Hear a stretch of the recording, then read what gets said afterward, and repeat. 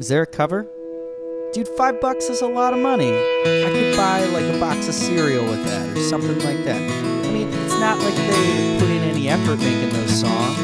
You strum some chords. I mean, seriously, why is there a cover? Hey everybody, welcome to Is There a Cover, your podcast about songwriting. Here we talk about singing stories and living songs in the words of the late, great Kent Finlay. And I hope this podcast finds you doing well, whatever you're doing right now, whether you're doing the dishes or working on some music or pretending to work on music or mowing the lawn, whatever you're doing. I hope everything's all right, because things are pretty good over here. Myself and the band, we just put out a record a little bit ago. We had a party at Mohawk, and it was really fun. I want to thank Redning West and Daisy O'Connor for playing that. And our new record is out in the world, so check that out. The new record's called Tonight's Just Begun. It's out on our website. It's up on iTunes, Spotify, all those places. So check it out if you haven't yet. Let's see, what else is going on? July, got a ton of shows lined up. A lot of them solo, a bunch with the band. So check that out if you were wanting to see myself, Chris Strand, play some music this upcoming month. And with that, I think we're just going to move into the interview. Today on the show, I have Terry Klein. Now, for those of you who don't know, Terry Klein was originally from Boston, where he used to be a litigator. And recently, he decided to leave that whole life and come back here. Well, not come back here, but move down to Austin and take his chances at doing the songwriting thing. And I've got to say, he's doing some great stuff. He put out a record recently called The Great Northern, which was recorded with Ron Flint, who I've worked with a couple times and is an awesome engineer, producer. I believe Walt Wilkins produced it, too. So without further ado, we're just going to start plunging into the interview. But we're going to bookend it with two of his songs. We're going to start off with the song Everywhere But Here. And then we're going to end the interview with the complete version of Better Luck Next Time. So, here we go.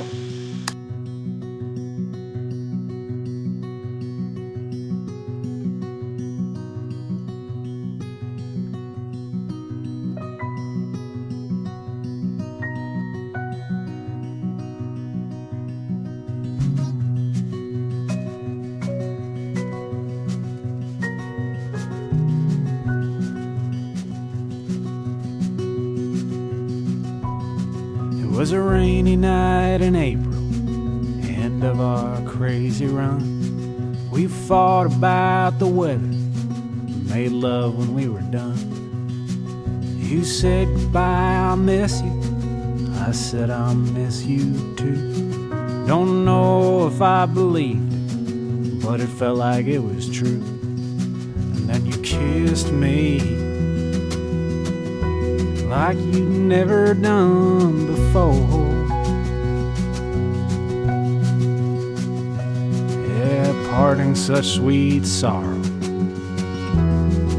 And you walked out my door. And I loved you in Montana and in San Diego, from Tacoma to Topeka, on up to Orono. And I loved you in your letters, with the phone pressed to my ear.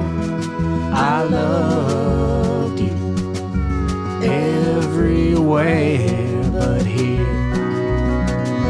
Where are you from, Terry? I was born in Boston, Massachusetts. Okay. And how long were you there? Like, did you start playing music there? Well, no, I started playing music actually in Los Angeles, California, which is where. What were you doing in L.A.? So you were an actor, right? No. So I lived in Boston until I was 11.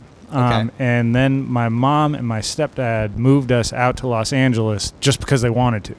Okay. They didn't have jobs. They didn't have anything. They just wanted to live in Los Angeles.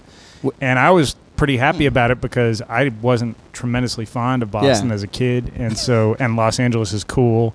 And, you know, I'd watched, like, Chips when I was a kid. And so, like, I wanted to live in Los Angeles. And so that was great. And so I lived in Los Angeles from the time I was 11 till I was 20. Okay. And I was in a band in L.A. Okay. In my late teens that was called Bubba Tikas. And we played at the Troubadour and the Whiskey A Go Go. Oh, cool! So and you places hit all the like big that. spots, And like on the Strip and all that, right? yeah, and so we were kind of like a riff-based Okay. metal band almost, with, Okay. with like a lot of kind of funk and progressive elements in it Right, too. right. And so I wrote a lot of the riffs, Yeah. and the singer wrote most of the lyrics. Right. And so that was kind of my first experience, like playing music live and all that kind Yeah. of stuff. But I didn't sing at all. So okay, so you go out to LA, you're playing in rock bands, and your parents, okay, did they do things like that a lot? Were they kind of like whimsical? Maybe let's put it that way. Just sort of like going out on like they decided to do something, they were just going to do it, didn't matter how. That was the most whimsical thing that, Mm-hmm. that they ever really did. My mom and my dad split up when I was really, really young. Okay. And so my mom was as methodical as she kind of needed to be. Right. But, you know, in like the mid 80s, which is when we moved, Boston was like kind of on shaky ground, and you kind of had yeah. this sense that it was teetering. And Like in the Scorsese sense of it, like that's my like lone connection to Boston. Right, right. No, I mean, just the economy was horrible. Yeah. And so, and Los Angeles was just like this, and you know, like 1984, they had the Olympics, and it was just kind of Right, this kind of boomtown. So, and you know, they don't have winter and all this sort of Right. stuff. That was kind of the craziest thing that I think I've ever seen my mom do. Wow. You know, my brother is 6 years older than me. My mom and my dad had kids really young, so she was 20 when my brother was wow. born. Yeah, And that is young. And 26 when they had me. So there's definitely like a tendency towards Yeah. whimsy in the family, I would guess. Once we got to LA, it was just kind of like we were pretty settled. You know, it was you know, she got a job and started, you know, working really, really hard and just kind of trying to keep things she made the transition as easy as she possibly could. And it kind of felt like natural. Yeah. I lived in Los Angeles now. Cool. Great. Right. You know? Did she help you get into music at all, or like were parents involved in that? Or did you was it like a rebellious thing? How'd you get into it? It was always there, man. Yeah. It was one of those things. Like I remember when I was 3 or something, my parents, my mom or my grandmother or something got me a ukulele. Okay. And I was obsessed with the ukulele. Yeah. And then one day it disappeared. Okay. And I have deduced what happened to it. But like, Oh, so I no. had my ukulele and I had the Sesame Street play set that like, if you opened it up all the way, kind of looked slightly and had the same kind of proportions as a drum set. And so Okay. I would like Nice. bang on that.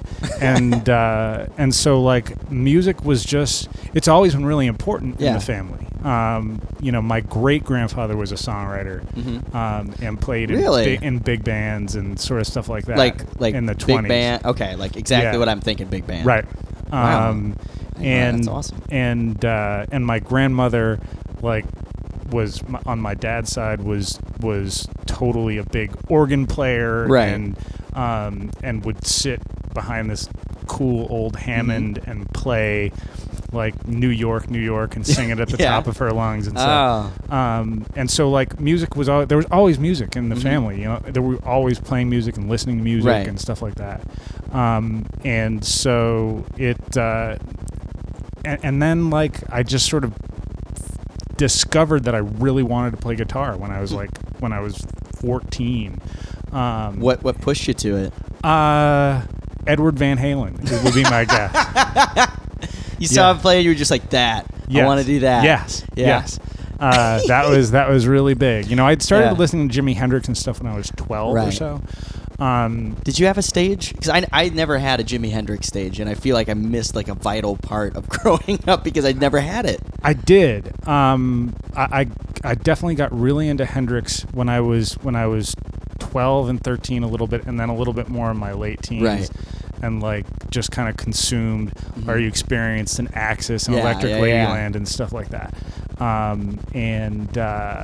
But that didn't kind of push me the way that listening to Eddie did. And I had Yeah. a friend who was just like an amazing shredding guitar player, and so that Right, kind of right. affected things. Right. And So were you like jealous of the other guy, and you're just like, man, I want to do that, or just like, I suppose you could be inspired too. I think I was more inspired because Yeah. he was really, really good. Yeah. His name was Darren Benson, and I'm not sure where he is these days, but he was just an insane guitar player.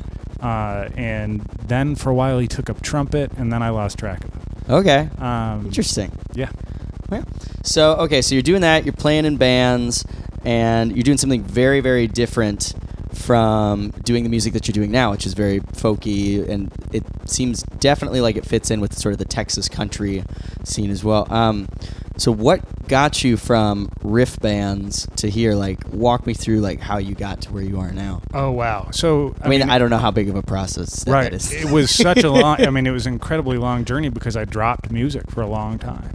Like, what made you decide to drop it? I think that there was a sense in my family that it was time for me to start growing up. Right? Yeah. No, I quit for a while too, and so there's that point where you're like, oh, well, it's time to be like a real person now and stop doing music. Yeah, and I started to actually become a good student in school. Oh, okay. And so I thought, well, maybe and so I started like doing stuff and like hanging out with non-music people, and so I just kind of I went away from it and decided I sort of wanted to try and be a grown-up for a while. Okay. And so I was at Cal State Northridge at the time. Okay. And then I transferred to the University of Michigan, and that's where I met my wife. Oh, okay. I went to law school, worked in politics, and oh wow, and then became a lawyer for a long time. And I always carted my electric guitar around with me. Yeah. My 1988 Fender Stratocaster. Yes. that I bought at Matt Umanov Guitars in Greenwich Village. Oh, that's awesome. And I always carted it around. And then in the summer of '99, I saw Buena Vista Social Club. What? That movie. And I was like, I need an acoustic guitar. Yeah. That's so good. And so I went to the Albany, California, I think, Guitar Center. Okay. And I got a Taylor. Okay, nice. That I still have. It's an old 310. And so then I was carting around my electric and my acoustic. Right. And like I would pick them up every now and then. Right. And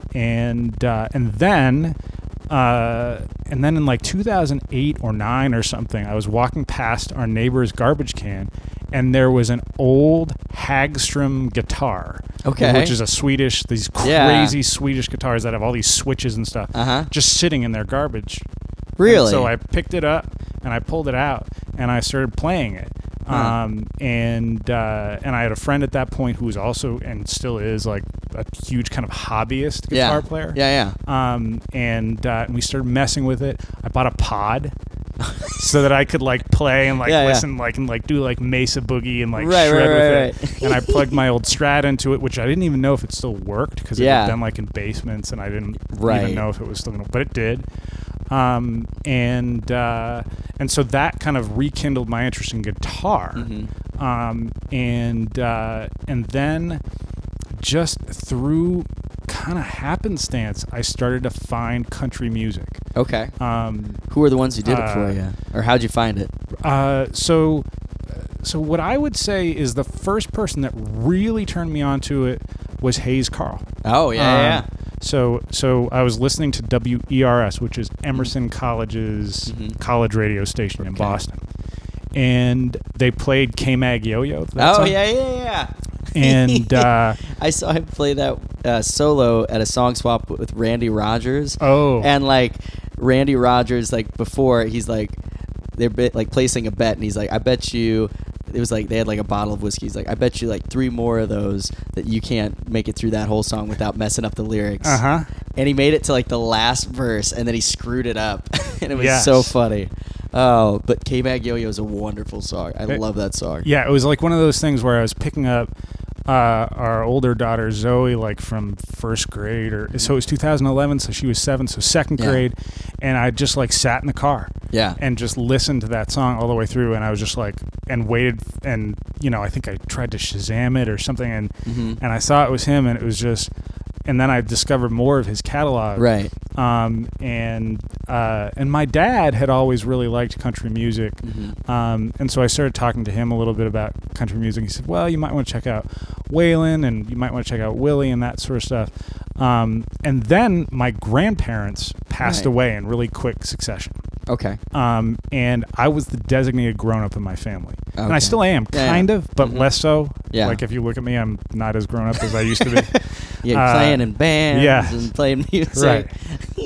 And so I was the executor for both of their estates. Okay. And they lived way out in the middle of central Pennsylvania. And so I had to drive 7 or 8 hours to get there. Oh, wow. And this was kind of like, I rented a car, it didn't have satellite radio. And all you can get on the road is mainstream country music. Huh. Okay. Like, that is all you can get reliably.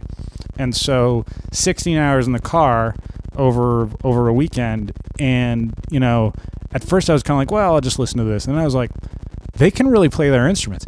And then I was like, these songs are not bad. Yeah. Like, these are well-crafted pieces of music. Yep. And, like, then I started to, and, like, there's some not good ones, like, really bad ones, but that's true of pop music. You know? Yeah, there's some terrible pop music out there.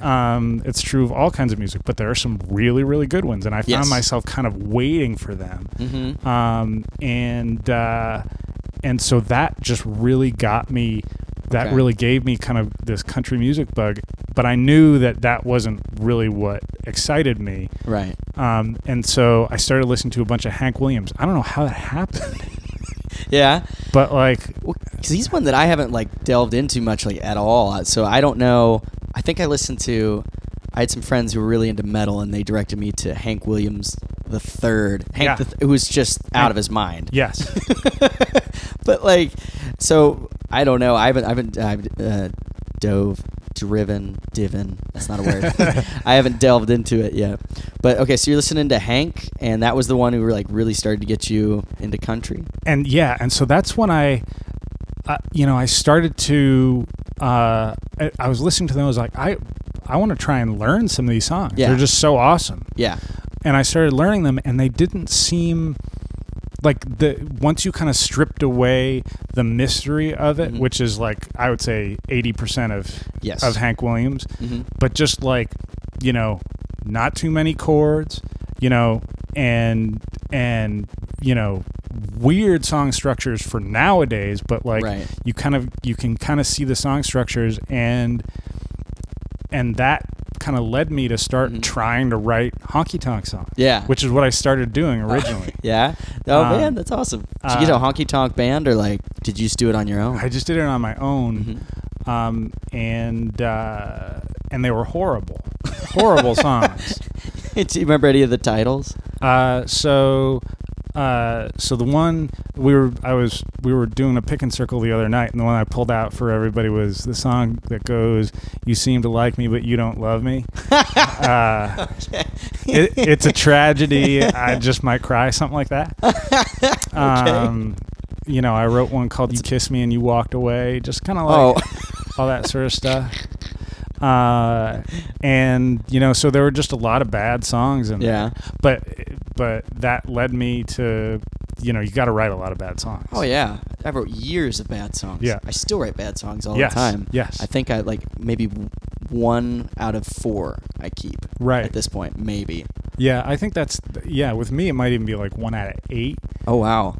Wait, so how often do you write? I try to write every day. Oh nice. Do you like finish a song every day, or is it just like I'm at least gonna crank out a verse or something? Crank out a verse or like a word, like the you know.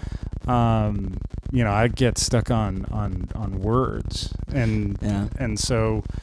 And so then, what do you do when you get stuck? Do you get, because I tend to get like frustrated and just say like, I'll put it aside, and then somehow maybe even like a year later it'll just pop into my head like, oh, that's right, I had this whole plan. Yeah. Usually, if it's a word problem, initially I realize it's a bigger problem than that. Okay. It's a line or a phrase, right? Or it's an order problem. Like I'll be convinced that like. That a word is in the wrong, it just doesn't sound good, and then I'll realize, well, it should be the first line, it should be in the first line of the verse, and I should swap the first and third lines, and that kind of gets me there. Okay. But yeah, so I mean, I don't really get writer's block in the traditional sense of not knowing how to write. What my writer's block is I just write bad songs for like 2 months. Yeah. Just a lot of bad garbage. songs.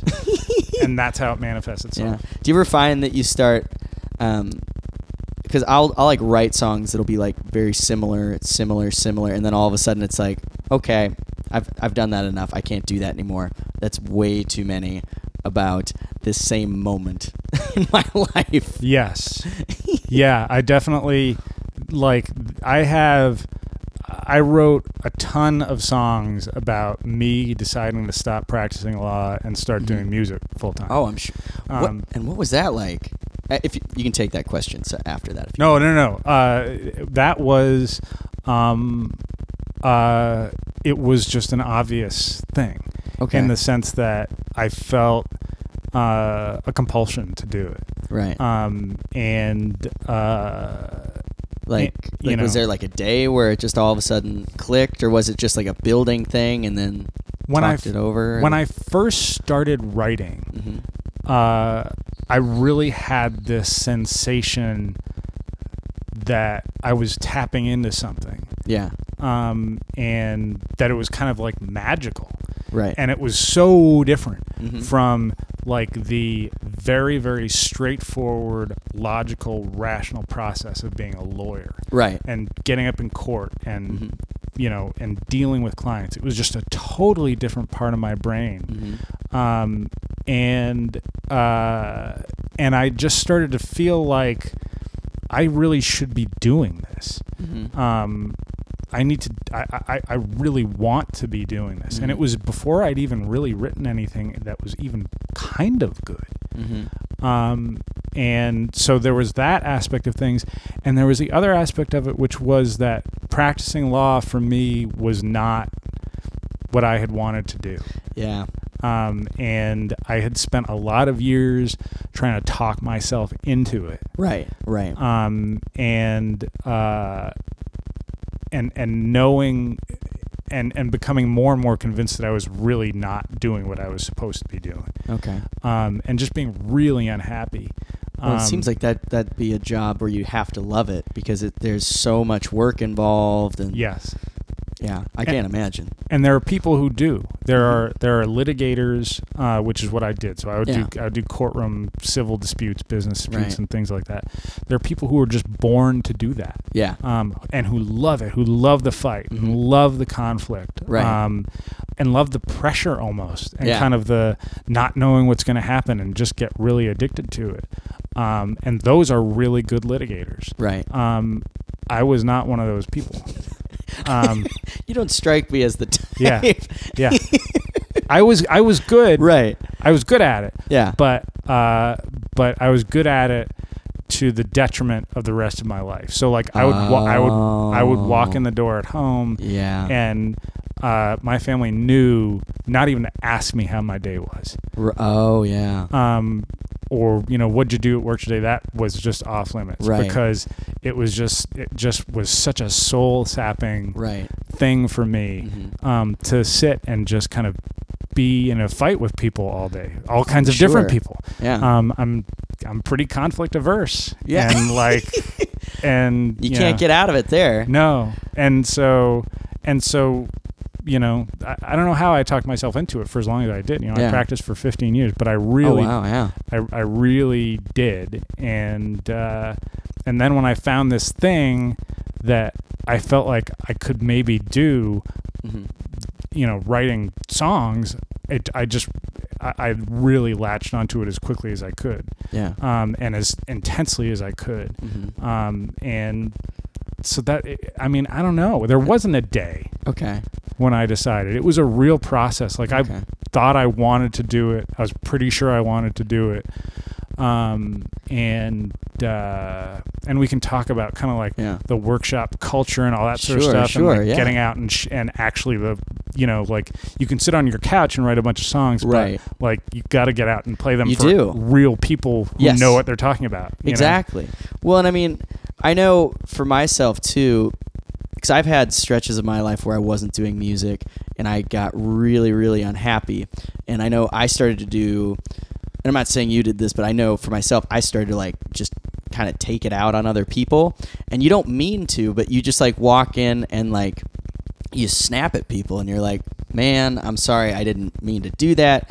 It just happened. And you start like apologizing all the time, and then you start to become like self-aware of like, wait a minute, something's not right. And then I know for me too, then I got back into writing songs, and it was like, oh, that's where that goes. And so it's amazing to hear that somebody else went through the same thing, because I was doing academia, like grad school, for English, and so just writing all these papers about obscure texts and things, and just getting like, oh man, lost in libraries. But, so songwriting for me, and definitely like starting to get into like open mics. That's how I started again. Is that how you did it? It totally is. Yeah. Like out you're still out in Boston at this point, right? Yeah. Wait, there's some famous ones out there. Like because there was that whole like Josh Ritter came out of there, like that whole scene, right? Yeah. So there is the one that people have really heard about is the Lizard Lounge in Cambridge. Okay. And they do a competition, and it's every Monday night. I think there are like 20 or 22 spots or something like that. And you go up and you get 2 songs, and then they pick out 2 people or 3 people at the end of the night to come and play one more song. Oh, and then great. they pick that person and give them, you get the door or something. Yeah. The musician's door. Oh wow. Something like that. So it's like $60 or $75, but still though, rolling in it. Exactly. Getting paid to live the dream. That's the sad part is that's good money, especially for an open mic situation. Yep, it is. Wait, it's interesting they do it like a competition though. I did 1 or 2 of those where they were like that, and I always kind of I thought it was a little odd. It can create a weird vibe. Yes. The person who has run it there for the last 10 years or something, and who just passed it on though, is this guy named Tom Bianchi. Okay. And he was just militant about the culture in the room being, we are going to be respectful, and we are going to be enthusiastic, and we are going to relish the fact that we're in this room listening to all this great music. That's awesome. Together. That is awesome. And we're going to be quiet. Yes. And so like some of the best music I've ever heard in my life, I heard in that room. Wow. There was an insane duo that's still active and was a showcase at the Folk Alliance this past year called the Jellyman's Daughter. Okay. From Edinburgh, Scotland. And they got up and they played a cello and vocal cover of Can't Buy Me Love.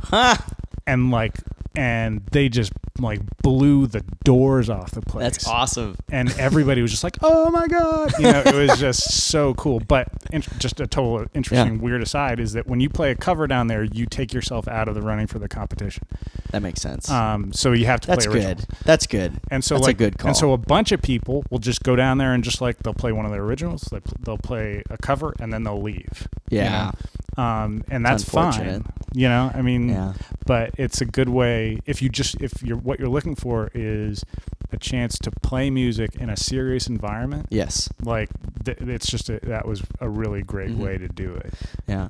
Did you ever? I don't know how long you've been down in Austin as of yet, but did you ever make it down to Cheatham Street Warehouse for their songwriter night? Yeah. That's what I'm starting to compare it to, because I know I used to go every week for 2 years almost, when Kent was still around. Yeah. Just go there all the time. And the whole goal of the night, because everybody's sitting there listening.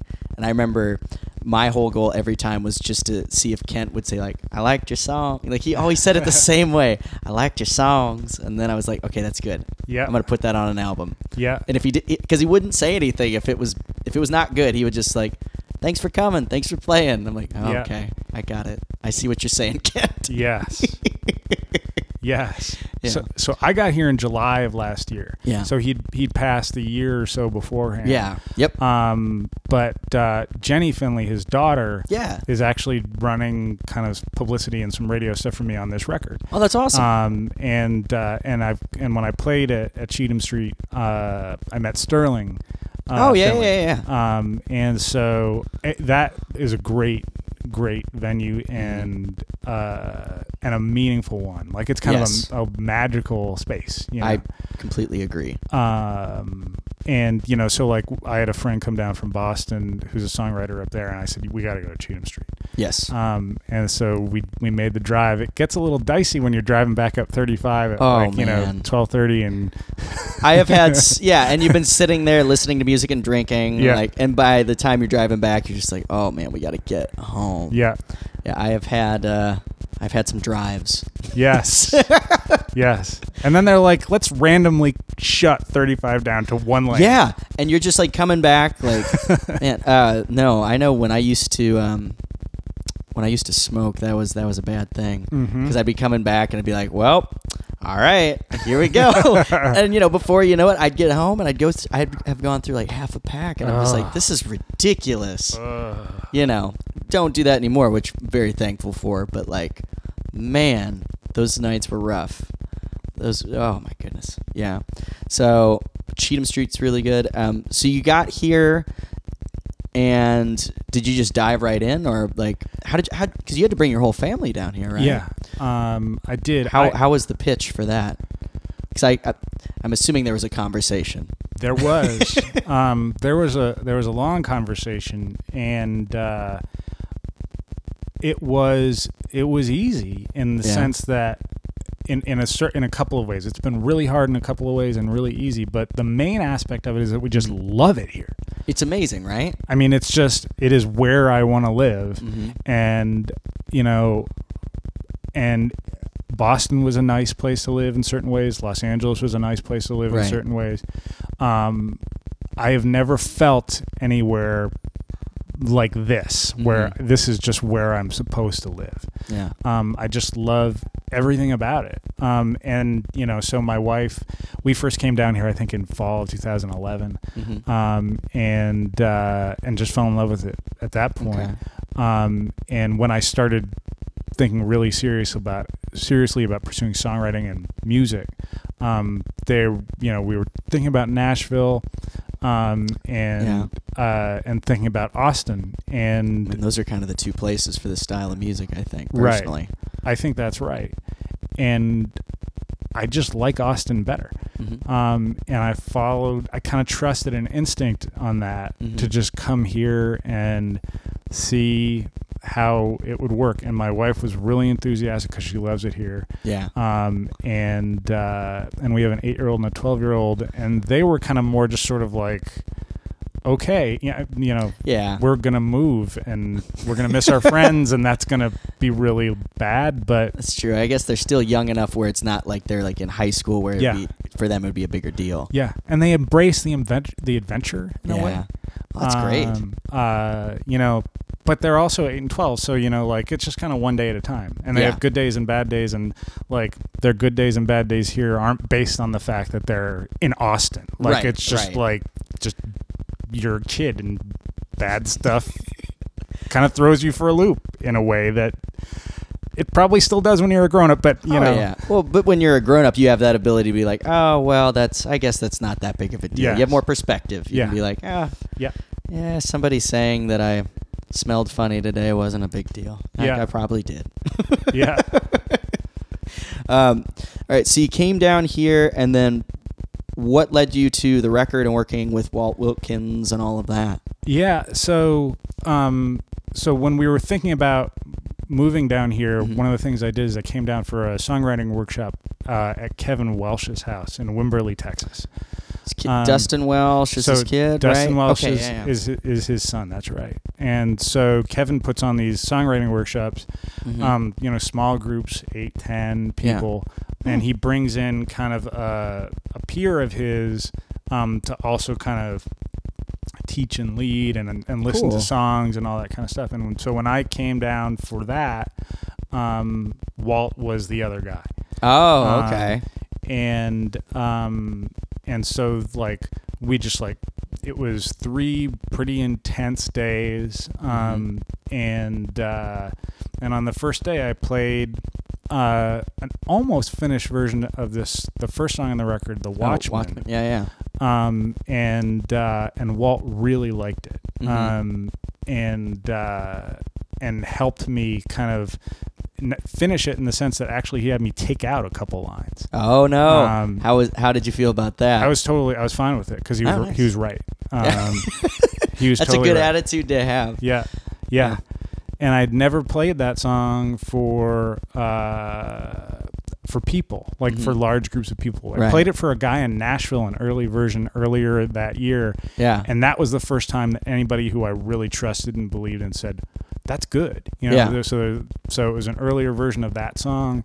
And so I worked on it, but I never like played it for an audience. Right. And part of that workshop is at the end of it, Kevin invites like Wimberley, Texas, essentially, to come to his house and listen to the songs from the workshop participants. That's awesome. And so I got up and I played that song, and it was an amazing, wonderful experience. It just felt so liberating to share something that I've been really reluctant. You know, I've been doing open mics in Boston, playing songs and all that kind of stuff, but that felt too personal. I felt like I would be exposing myself too much. Right. And then I played it for people, and that was a critical moment for me because I realized this is cool. Yeah. Like kind of exposing these innermost secrets and sharing them with people. That it creates kind of this cool, I don't know, just this, we're all in this together. Yes. Yeah. Well, and it seems also like, I guess from my experience and just talking with other people, it seems like the stuff that people are scared to put down, the stuff that intimidates people, that's the stuff that people really respond to usually. Yeah. Because it's real. Yeah. And they like that. Yeah. I think that's especially true here. Yes. In Austin. Yes. 100%. You know, in Boston, I have fun songs that I play that people really dug. Yeah. The song Notches on the record. Yes. About watching your kids grow up and stuff. So that was like Boston. People in Boston would be crazy about that. People here like it. Yeah. But like they much more prefer it if I am, bleed on stage for them. Yes. Yeah. People, that is interesting because, I mean, I can remember doing a couple open mics in like South Dakota, and I do like some more like personal songs, and people would just be like, huh. They'd just look at you like, are you all right? And I'm like, yeah, I'm fine. I'm playing songs. Yes. It's just the stuff that I do. And then down here, it's very, very different. People come up and they're like, they want to talk to you about it. Yeah. Which is wonderful. Yeah. Okay, so you did the songwriting, and then he just said, when you do a record, like, I want to be involved, or what happened? No, I mean, that was well in advance of me even thinking about that I could make a record. Yeah. Like, at that point I was thinking I kind of want to be a songwriter and write songs that other people sing.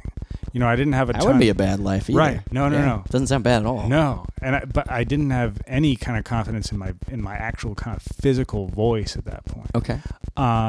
And so but Walt at that workshop said, get out and play 3 or 4 nights a week. Go to open mics. And that's when I really started to ramp up going to open mics. And so I did that in Boston.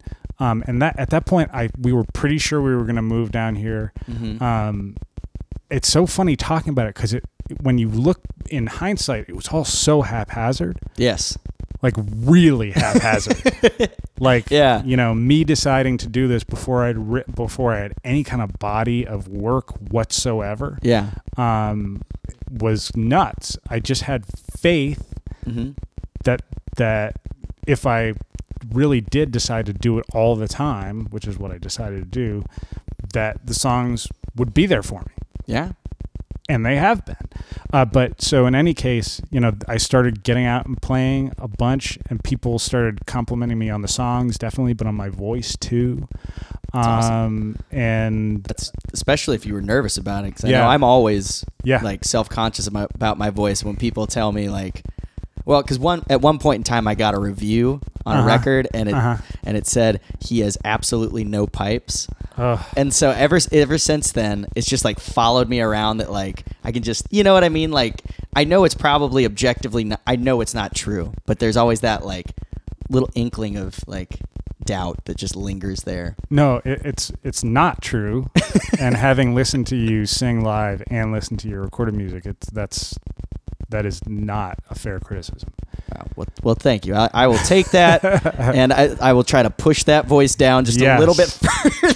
Well, we all hate the sound of our own voice. So. Oh, yeah. Isn't that true? Yeah. It's so true. You hear it back, and it's like, oh. What was it like in the studio when you because this is your first record, right?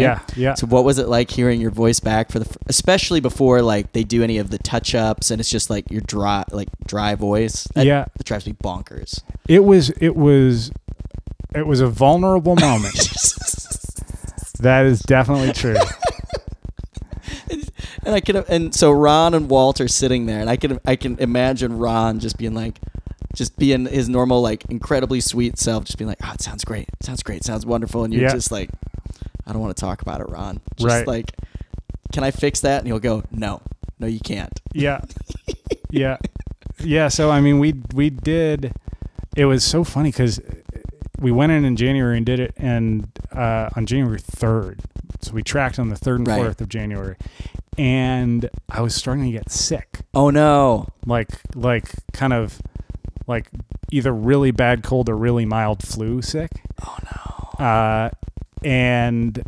But it was just like, I'm gonna muscle through this. Yeah, you have to. And so like part of it, that the way that we worked it so that kind of the vocal vulnerability wasn't as much on my mind, was we tracked 4 songs on that first Monday we were in. Mm-hmm. We tracked 4 songs on that second Tuesday, and it didn't kind of matter what my voice sounded like. It was just, we're trying to get bass, and we're trying to get drums, and we're trying to get keys.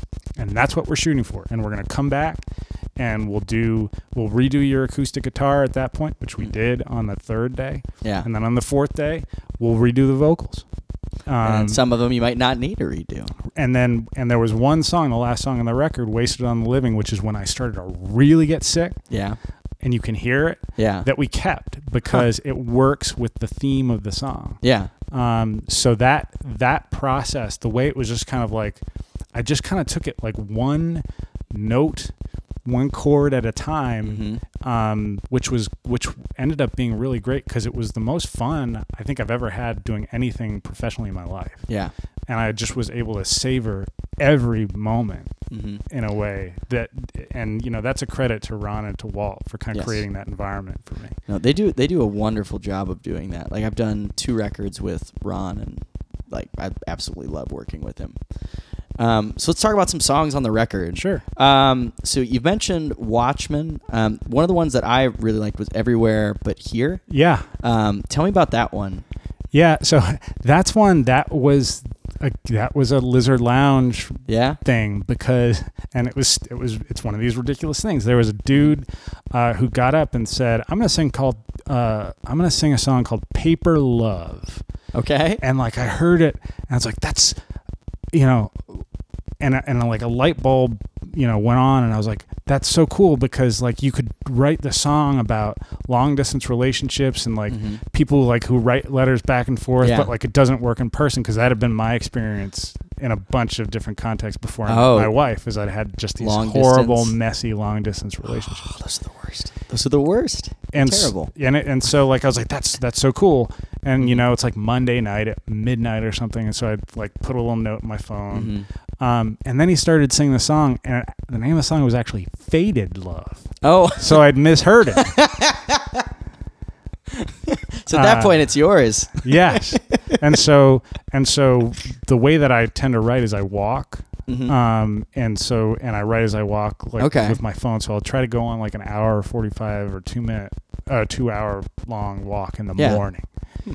And so the next day I started doing it, and it just kind of, the chorus came pretty quick. Yeah. And it was just there, and it was one of those moments that I know that you get. I'm certain that you get, where it's just kind of like, where did this come from?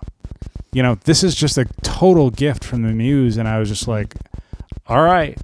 And when that happens for a part of the song, you kind of feel a duty and obligation to make sure that the rest of the song works. And so the choruses came pretty quick, but the verses were like, I think it took another week or so. Okay. Of really kind of working on it. And got to drag them out a little bit. And and so that's kind of where that all came from. And Cool. and I love, it's just a song that I love playing. Well, it's really catchy, and I think it's certainly relatable because I think just about everybody I know has done that long distance thing and dealt with the frustration that comes out of that. Yeah. And then also, clearly your long distance thing didn't work out either that you were writing from. Right. And also just like how sad it can be when it all sort of falls apart in a certain way, because it's like you set aside all this time with the hope Yeah. that it was going to end in a good way where Yeah. you'd end up being together, and then it doesn't.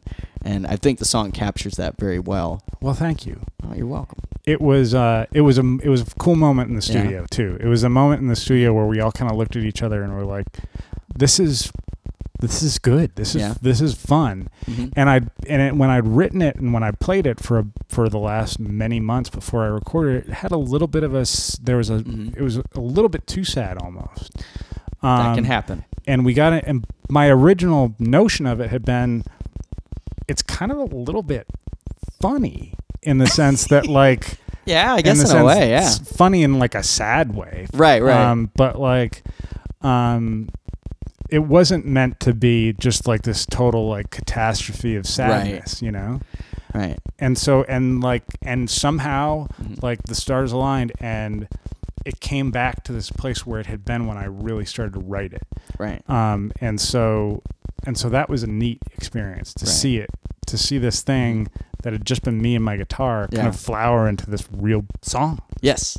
Well, and somewhat too, I guess, like going with sort of the humor of it too. When you think about like the subject material, that makes total sense too, because in a lot of those like long distance things, it's like there's a certain amount of like, that's the folly of youth in a certain way for a lot of those long distance things. Like I can remember when the biggest long-term one that I had, long distance one as well, I would tell people about it and they would all just go, "Oh,"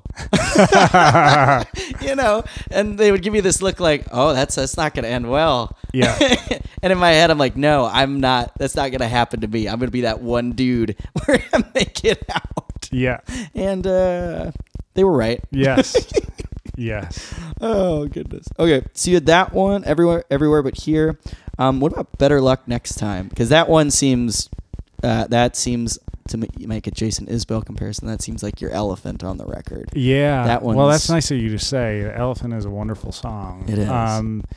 And that song, I wrote that at that weekend at Kevin Welsh's house. Oh wow. I was sitting. He has a little side porch. And I was sitting on it, and he came up and talked to me, and he said,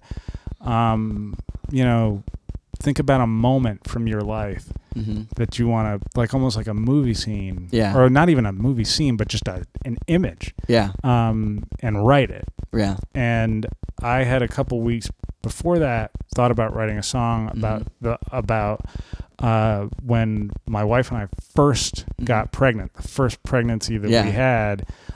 She had a miscarriage. Yeah. And I just remember it was July 3rd, 2003. Yeah. And I remember getting home after being at the doctor where it was discovered that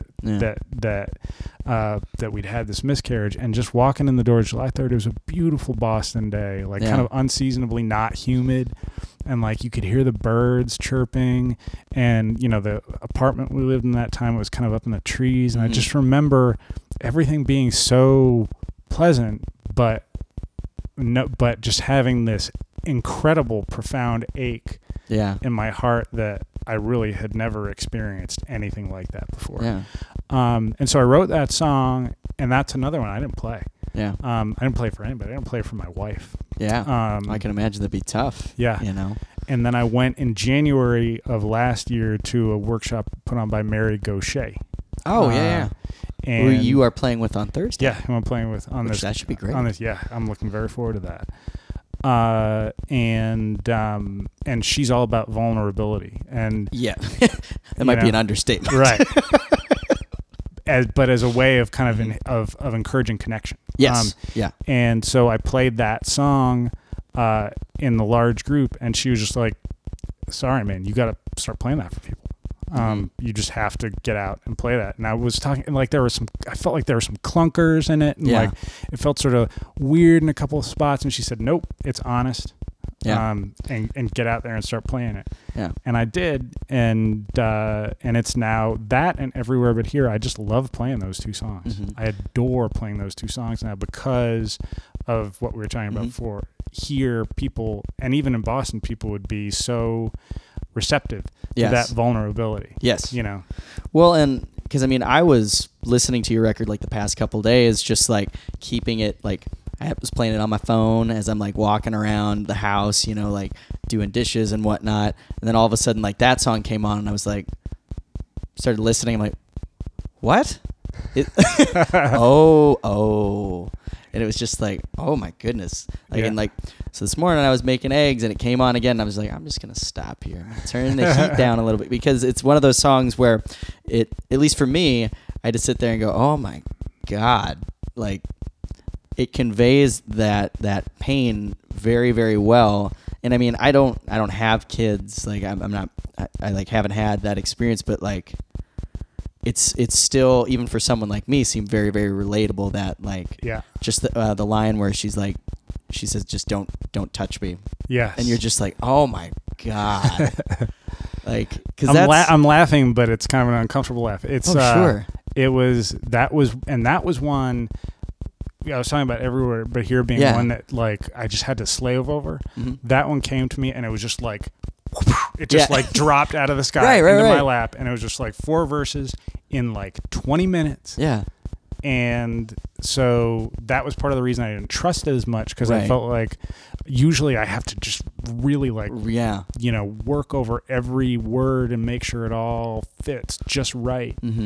And yeah. Sometimes it just falls out of the sky. Yeah. And I mean, that one, it does really well. And I mean, yeah, I know I was getting worked up just having flashbacks to moments where you're like trying to make somebody that you love like feel better, and you're like, I can't do anything right now, and then you just got to sit there, and it's just tough. Yeah. And the song conveys that beautifully, I think. Well, I appreciate that, and I felt like it came out pretty well on the record too. I was really happy with the way that the arrangement came together. And you know, Kim Deschamps played steel on it. Oh yeah. And just added a tremendous, wonderful atmosphere. So I'm going to play with Kim on the 8th of June at the Cactus Cafe. Nice. And so it was going to be just me, and I thought I want to have. I've started to really like having as kind of more pieces with me as I play. Now that I'm able to do that. Yeah. And so I'm going to have Kim play that show with me, just because he's just such a wonderful, compassionate player. Yeah. Well, and I find too that once you start like fleshing out with the band, it lets you focus on performing more so than like if you're doing it solo, it's like, you have to focus on playing. Yep. And at the same time, like how you sing, whereas opposed to if you have the full band, it's like, well, it doesn't matter if I don't play perfectly. I can just focus on being the songwriter in this moment. Yeah. And like delivering it. Yeah. So I like it a lot. Yeah. But be careful. I think, what is it, Thursday we're playing, and I've got like 8 people that we're playing with. Yeah. And it's like, starting to think like this might be too many moving parts. Yeah. So, and I met your bass player, Matt, last Monday. Oh yeah. I just went to House Wine. Yeah. With a couple of friends on that open mic. That one's a great one. And it's a fun one. And he got up and played, and he's ridiculous. He's a freak, right? It's like not fair almost. I know. And he plays, and it's funny when he started playing bass. Do you know Phil Hurley at all? I don't. He plays with the South Austin Moonlighters. Yeah. Okay. So Phil's been a friend of mine for a while, and Matt filled in on bass for this other band at this event, and Phil saw him play, and Matt had never played bass before. And Phil told me, he's like, dude, I saw this band. They had this killer bass player. And I'm like, do you mean my friend Vinny's that guy? And he's like, yeah. Who's the little, like the guy playing bass? And I'm like, that's Matt. He's my good friend. So then I was like, Matt, you need to play bass in my band. Yeah. So ever since then, he's been playing bass, and he's He's so good. And he's on the new record, right? Yes. Okay. Which we're putting out in 2 days. Yes. And I'm like, I'll give you a copy before you go. Great. But yeah, so that's just I got to do all that stuff. Oh my goodness. Let's not dive too far. I know. I mean, did you do a big release for this one?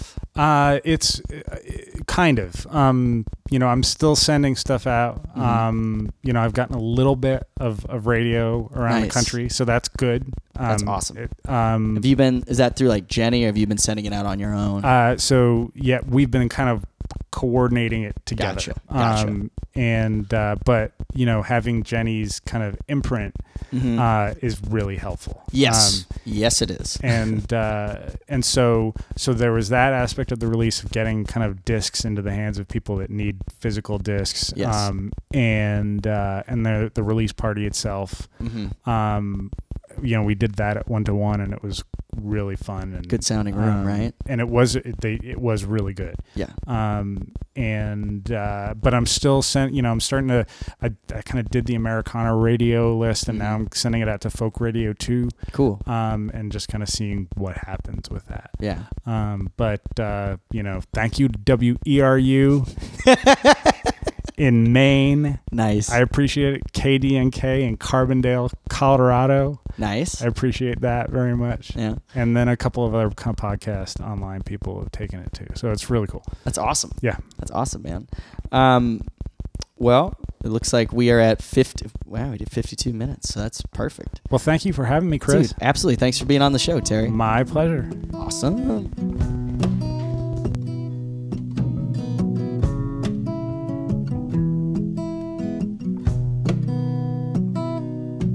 I put the books in a box just as quick as I can, and I hope she doesn't see it. No, she's downstairs in the kitchen with a half-drunk can of beer. Birds keep singing and the grass still grows.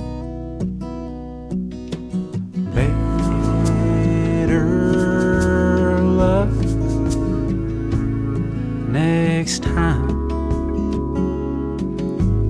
better luck. Next time,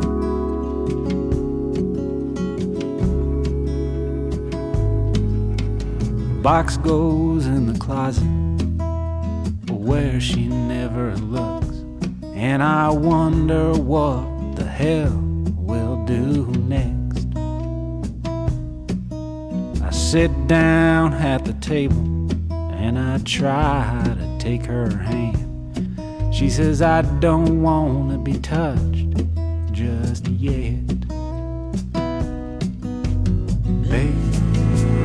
Better luck next time.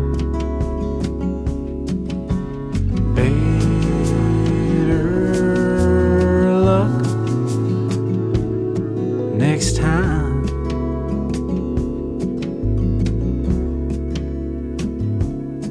I say, tell me what you wanna do. I'll do anything at all. And she says, honey, just get me out of here.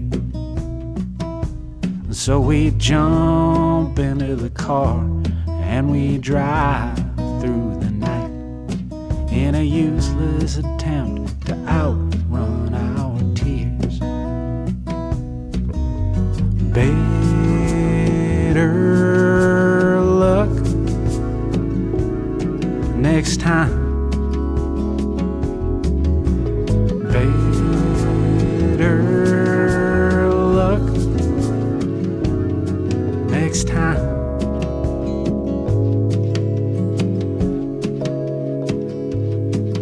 Now I'm lying on a bed in a broken down motel, and silently I begin to cry.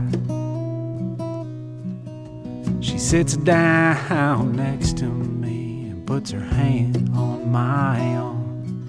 She says we'll have better luck next time. Baby, luck next time. Better luck next time. Better luck.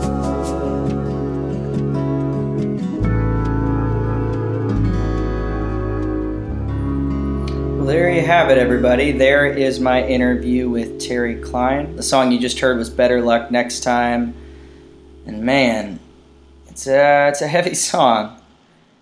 But it touches upon something that affects a lot of people. I can think of a few couples in my life that I've known who've had this situation, and I'm sure they would appreciate hearing that someone else has experienced that as well and knows what it's like to have something so promising, something that can be so life-sustaining and life-fulfilling, sort of taken away suddenly without warning. And so I'm glad that songs like this exist out there. In fact, songs like this, they could probably keep somebody going. And I'd like to thank Terry for writing it. Once again, this was an interview with Terry Klein. Thank you, everybody, for tuning in. The next guests that I have coming up are the traveling ones. That'll be up in a couple weeks. If you notice that this sounds a little different than the earlier recordings, my interface apparently has just died, so it might be a bit before the next interview is up. But thanks for tuning in, and until next time, be good to each Is other. there a cover? Dude, $5 is a lot of money. I could buy like a box of cereal with that or something like that. I mean, it's not like they